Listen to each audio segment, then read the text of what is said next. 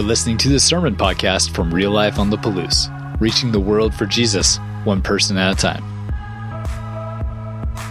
We're going to continue on in our sermon series and Making Room for a King. It's our week number 2 of Advent. So last week we talked about what is getting in the way of you seeing Jesus this season. What are some things that might be getting in your way? And so this week as we dive in, we're going to continue to look at what kind of king was given to us. This was people had waited a long time for this king. There was great anticipation for this king. And I wonder, what do you think that these folks thought this king would look like? Picture this, just for example. Picture that you're under Roman oppression. And they are interesting folks, but it's a tough time to live. And you see and you're thinking forward to this promised king. This someday someone's going to come and make all this right. And you and your son are just got finished plowing the field, and you're talking with your son or your daughter, and you're like, someday we're not going to give most of this to Rome. Someday we're going to be able to have a better life. And someday, we're looking forward to this anticipated king. Our God, the God of Israel, is going to save us. And I can't wait for that to happen. He's going to come in, and these guys have been harsh on us. They've been brutal to us. They've murdered, raped, and pillaged, and just drastically just changed our life. But someday, this king's going to come. And then maybe that dad dies, and the son's there, and the son's got his son, and he's telling his son the same story. But they're still under oppression. It's still really, really, really difficult to be a Jew, to be in Israel. And then that son dies, and then it's the next time, and that's generation after generation after generation.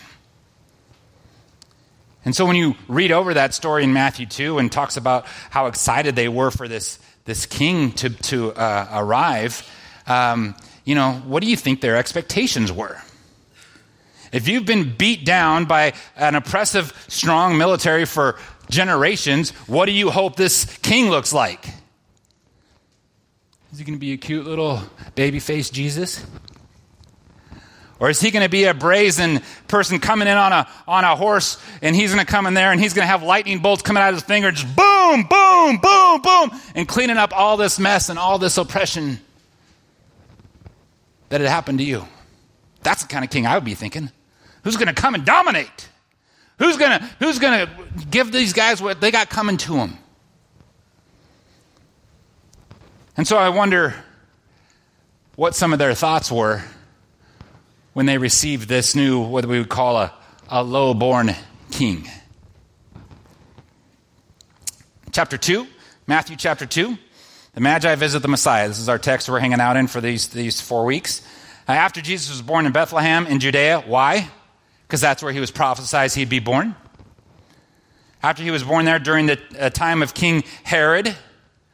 King Herod is ruling over the Jews. He's the Jewish leader installed by the Romans, and he's the one that's kind of overseeing it. He's a half-Jew, kind of half-breed, and but he is not really great for the Jews. The Magi from the east came to Jerusalem and asked, "Where is the one who has been born King of the Jews? We saw his star when it rose, and we have come to worship him." When King Herod heard this, he was disturbed, and all of Jerusalem with him. Let's pause right there. Hey, your replacement's here. Oh, I don't want to be replaced. I don't want to be replaced so much because I'm a brutal, harsh dictator. I'm so petrified about people taking over my kingdom. I killed my favorite wife, Miriam, and the 2 sons that we had because I thought they were conspiring to take over this kingdom that's mine. And so, yeah, he's disturbed. He's disturbed in a lot of ways. But the next part is interesting, and all of Jerusalem with him. Why would all of Jerusalem be disturbed as well? Well, because they know Herod. They already know this guy is crazy, and if somebody came and said that they're the replacement and it's going to be time for you to move on, then that's going to be more pain and toil and heartache for the people, for God's people.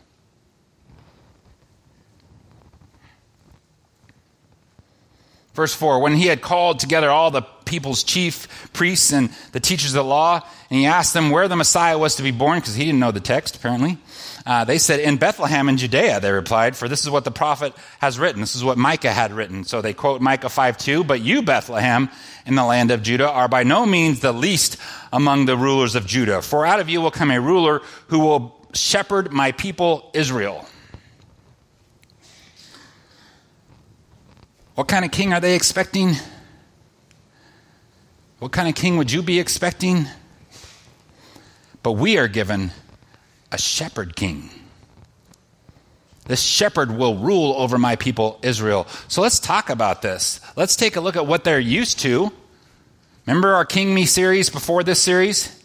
We want a king. We want a king. Israel wants a king. Israel wants a king. God's like, are you sure you want a king? It's like, yeah, we want a king. Well, this is what it's going to look like if you have a king. So let's take a look at the kings that they were used to.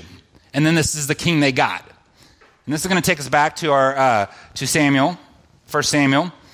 This is what kind of earthly king does. They're like, you want a king? They're like, yeah, we do. Samuel told all the words of the Lord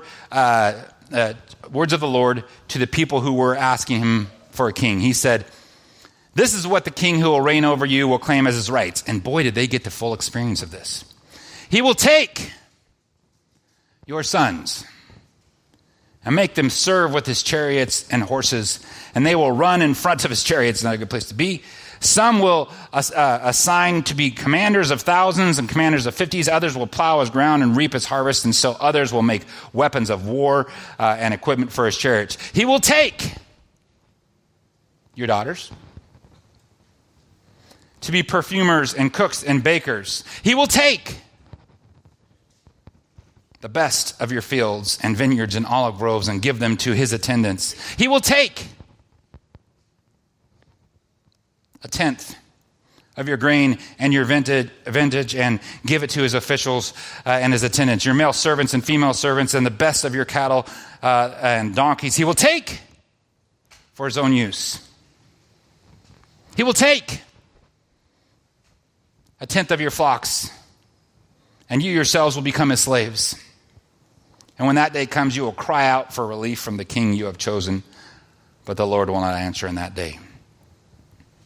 So they're used to a king who will take and take and take and take and take and take. How about you guys? Do you have any kings that take from you? What are they taking from you? They will take our taxes. No. But when you think about this king, what kind of a king are they anticipating versus what kind of kings they have had in history and their family? But what does a shepherd do? What does a shepherd do? What would a shepherd king do who will rule over all of Israel? And we see this with in 1 Samuel 17 with the story of David and Goliath. And David said to Saul, your servant has been keeping his father's sheep. So we have David as a shepherd, and this is going to be a shepherd king. When the lion and bear came and carried the sheep off from the flock, I went after it and I struck it and rescued the sheep from its mouth. It doesn't seem like this is a taking king. It's a rescuing king.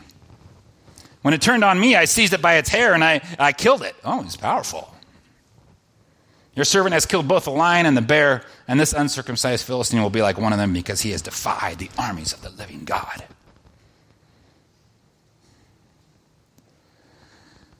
So, what has this Jesus, this shepherd king, what has he saved you from? Do you find that Jesus just takes from you and takes from you and takes from you and takes from you? Or is he different? Is this king different in your life? What would your life be like without King Jesus?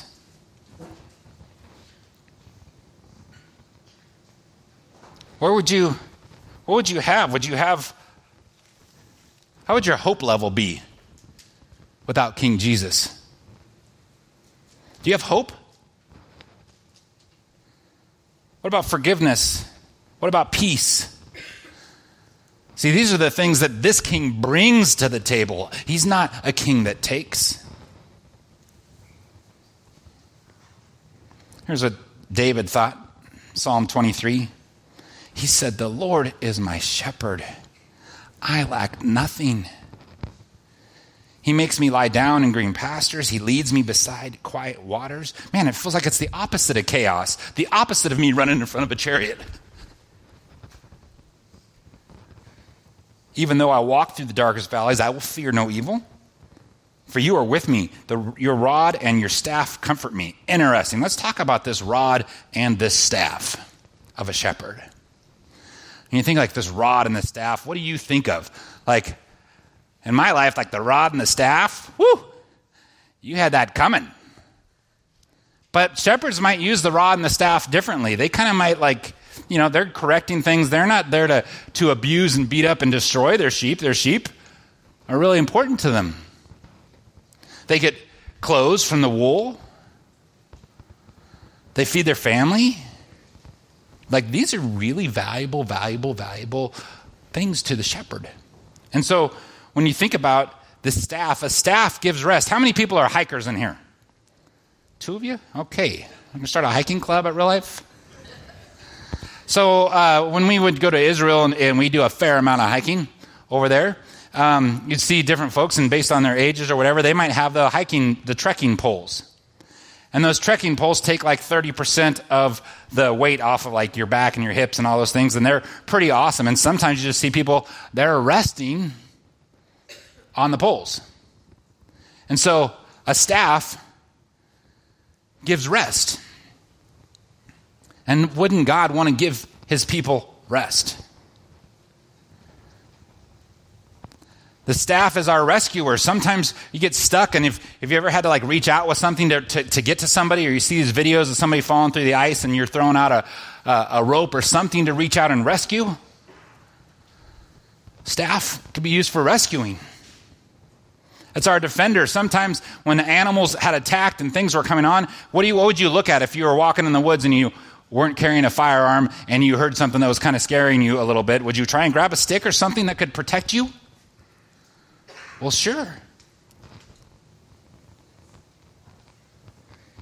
You have this staff and this rod of protection. The rod is also a symbol of love to kind of keep people on the right path. It's a guide to keep people on the path. Anyway, verse 5. "You prepare a table before me in the presence of my enemies. You anoint my head with oil, and my cup overflows. Surely your goodness and love will follow me all the days of my life, and I will dwell in the house of the Lord forever." What kind of king are they anticipating? We should want a shepherd king. We should have great anticipation for this king, because he's a king that provides instead of takes. He provides hope. He provides peace. He provides forgiveness. What other gifts might he provide? How many of you have needed a little restoration in your life? You needed to be restored, like ServPro, like you had something devastating go wrong, and you needed to make it like it was, like they fixed it, like it had never gone wrong. And you needed to be restored. And you tried to get restored through alcohol, and that didn't work.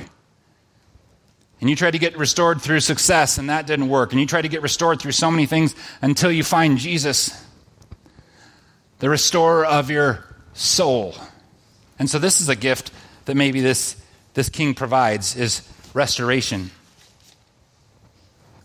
What about compassion?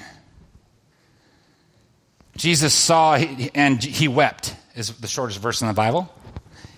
He wept because he has great compassion for his people. He sees you. He knows the needs that you have.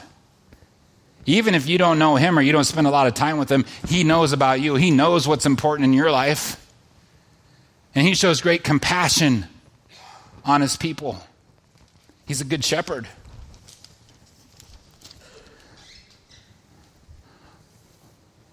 How many of you guys are excited about Advent and the season that we're in? How many people are looking forward to family coming and to spending time, and like that this is a fun time of the year for you? Anybody got family coming? Yeah. Well, it brings great joy, and this is a king. He provides this gift called joy to all of us. And so as you can see, this king is not a king who takes, he's a king who continues to provide for his people. Psalm 40, verse 1 through 3. I waited patiently for the Lord. He turned to me and he heard my cry. Have you cried out for God? Have you cried out for him? Because he would hear you. He lifted me out of the slimy pit, out of the mud and mire, and set my feet on a rock. How many people spend some time in a muddy pit? Your theoretical muddy pit. Some miry place that was not great. And you were lifted up and you were set on some solid ground. That's what kind of a king we were given. He put a new song in my mouth, a hymn of praise to our God. Many will see and fear the Lord and put their trust in him.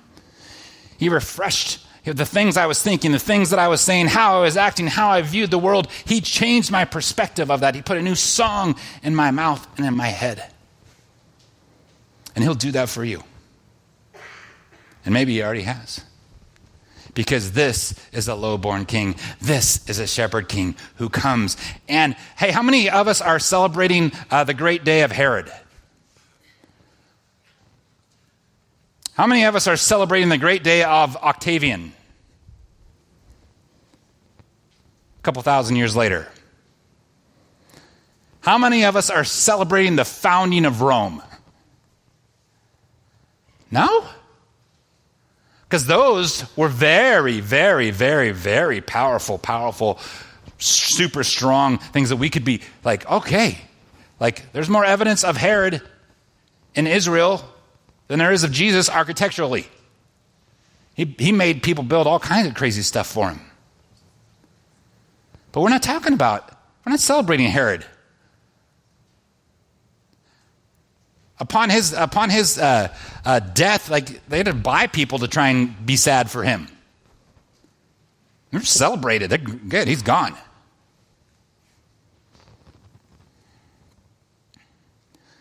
So what does this shepherd king look like? Picture this. So we're going to go to John chapter 10.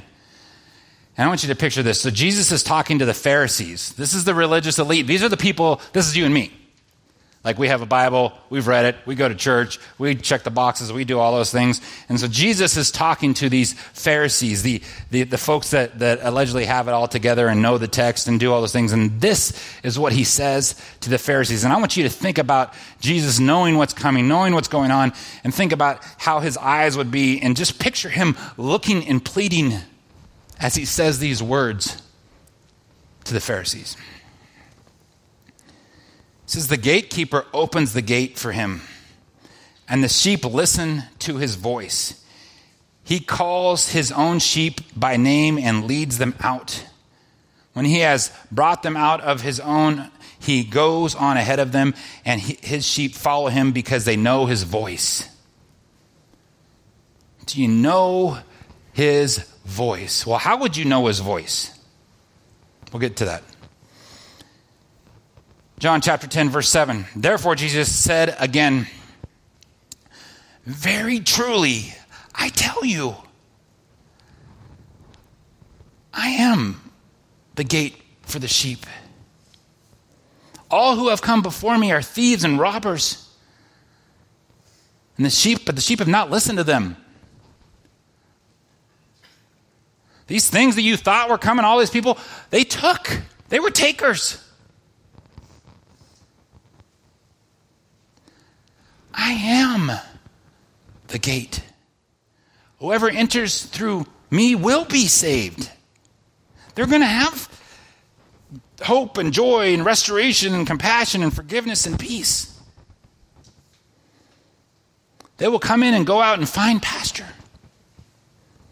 The thief comes only to steal, kill, and destroy, but I have come that they may have life and have it to the full. This king wants you to have a full life.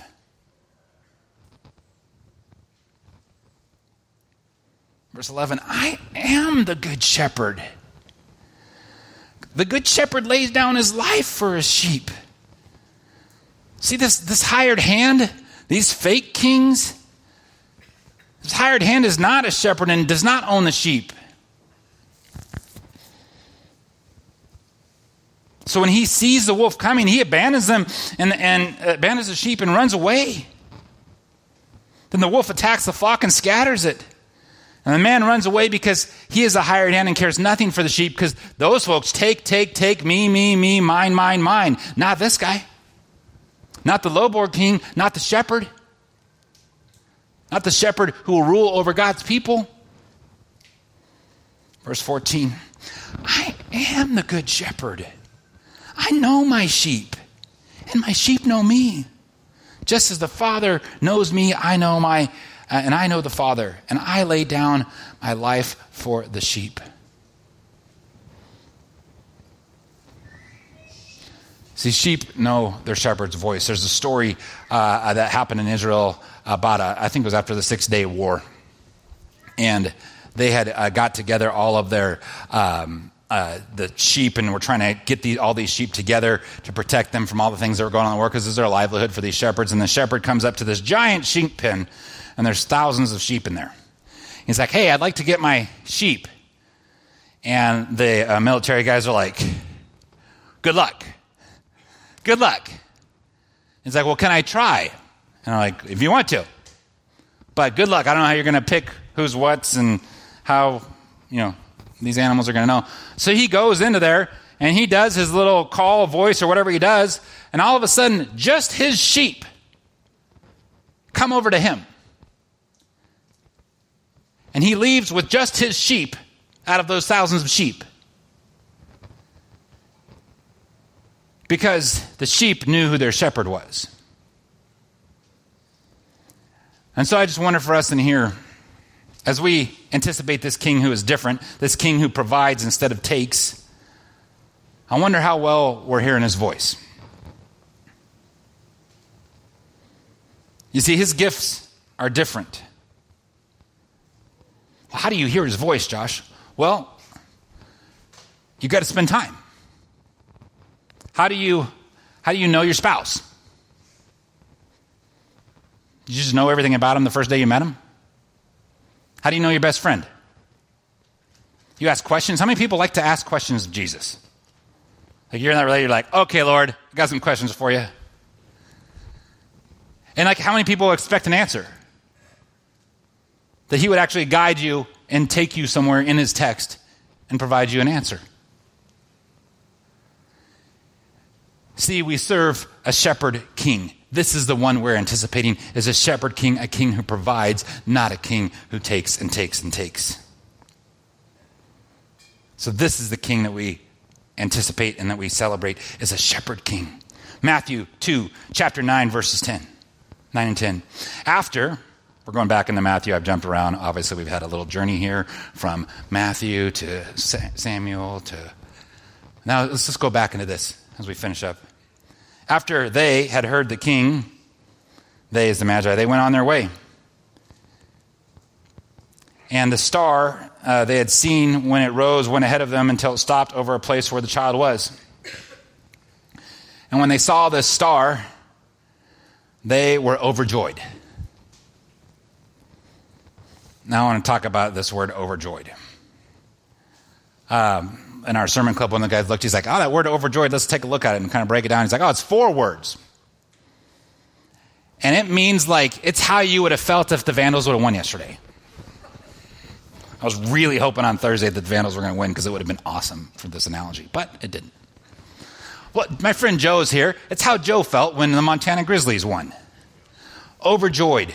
It's this type of rejoicing with great excess. It is like the Jets guy who wears all the paint and screams and loves the fan for the football. It's like maybe some of these pictures we might have here if we have them, where you're like, woo, yeah! They were so excited. Oh yeah, dancing it up. They loved it. They loved it. Being overjoyed about this king who's coming. Woo! It's like Snoopy. See, that's... Oh, sorry. Yes, Santa's here. Santa. I know, we could just watch this. Huh.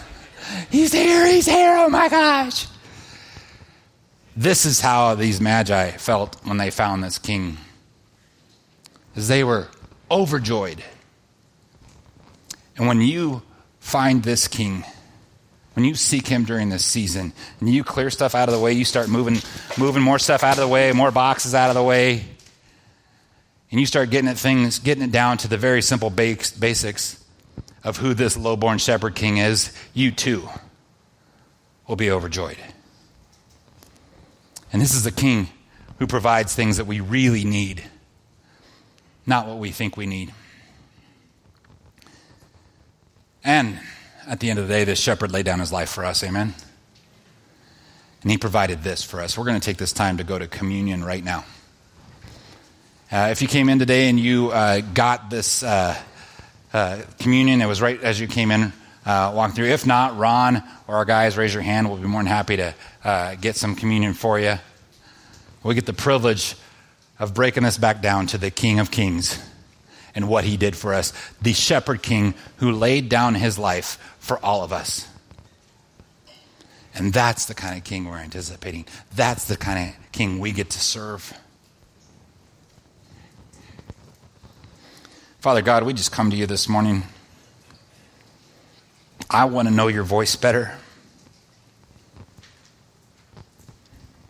I want to hear you better. I know people in here want to hear you better. We want to understand you better. We want to be moved to your purposes, not just to our purposes, Lord.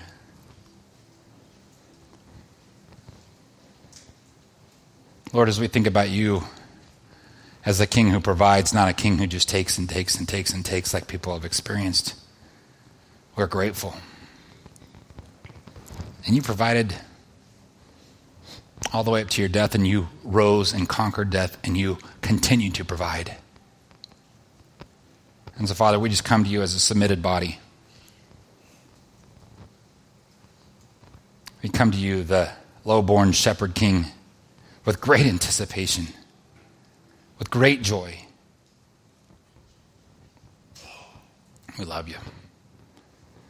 The Lord Jesus, on the night he was betrayed, he took the bread, and when he'd given thanks, he broke it and said, "This is my body, and this is for you.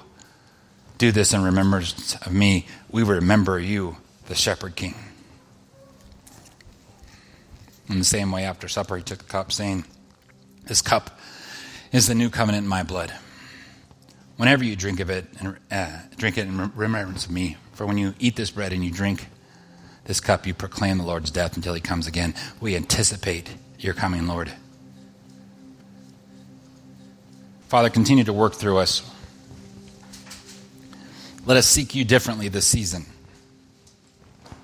Let's turn it from a season to a lifestyle. A lifestyle of anticipating you and your moves and what you'd have. A lifestyle of generosity as you've been generous with everything to us. Lifestyle of service as you've served us. Give us the same compassion that you have had on your people. Let us be providers of joy and hope and peace because of you. Let us seek you differently this year, Lord. We love you. Amen. Thanks for checking out this message from Real Life. You can find out more about us by visiting liferotp.com and connecting with us on Facebook and Instagram.